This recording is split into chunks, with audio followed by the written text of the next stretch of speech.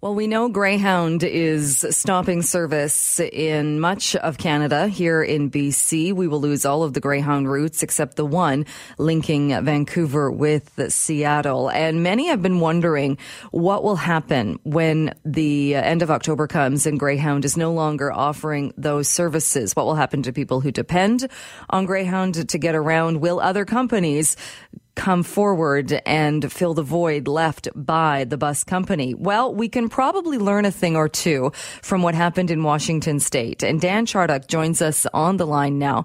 Don Chartock, sorry.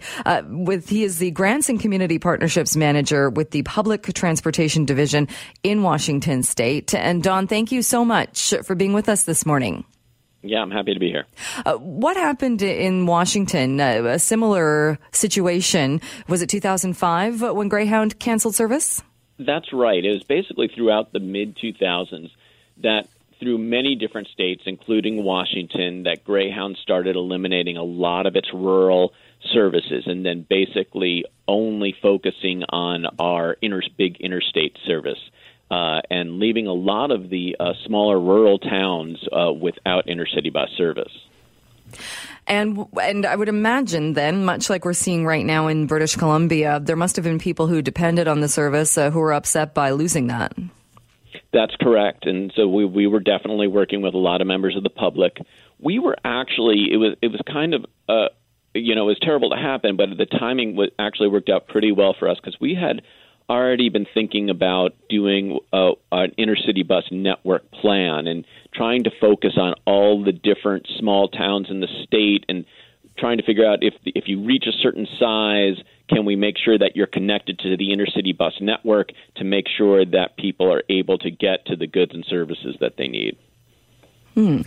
So what advice would you have then? Because one of the big questions in BC right now is, does government get involved? Do private companies come forward now and find a way to pick up and perhaps bring service to some of the areas that will leave service? Yeah. And so obviously we want the private sector to cover all the things that they can.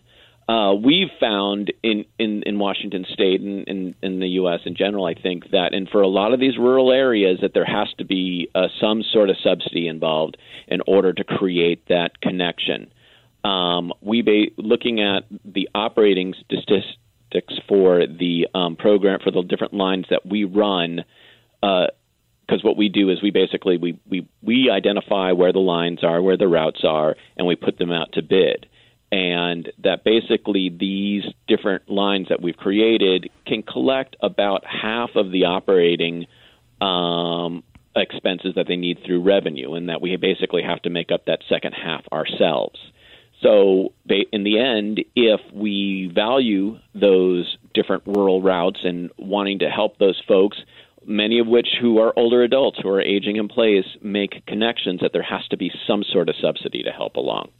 And did you get much pushback when that idea was put forward, in that even talking about this here, when there's this suggestion that perhaps government could subsidize or come in and fill the void that will be left by Greyhound, there seems to be some questioning of that, saying, well, wait a minute, if this didn't work, if a private company couldn't make a go of this, would that not be the government then putting tax money into something that is bound to lose money and not be a good investment? Well, if making money is what you want to do, then absolutely not. You don't want the government to do it. Instead, if the value is making sure that some of these small towns at least have some basic level of service, then yes, that's when you would have the government come in. And how has it worked out then in Washington as far as, because I would imagine it didn't replace everything that was left by Greyhound, but like you said, figuring out perhaps what routes would still be serviced or where the greatest demand is? Yeah, no, and kind of getting to your previous point, we don't have an unlimited checkbook.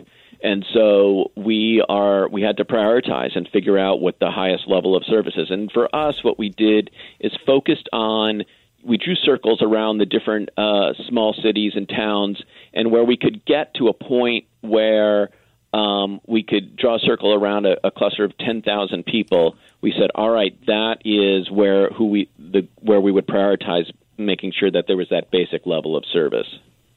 And from what I understand, it didn't take a long time for Washington State to roll this out. Yeah, that's right. And as I said before, we were doing the plan at the same time that Greyhound had came out and announced that they were leaving.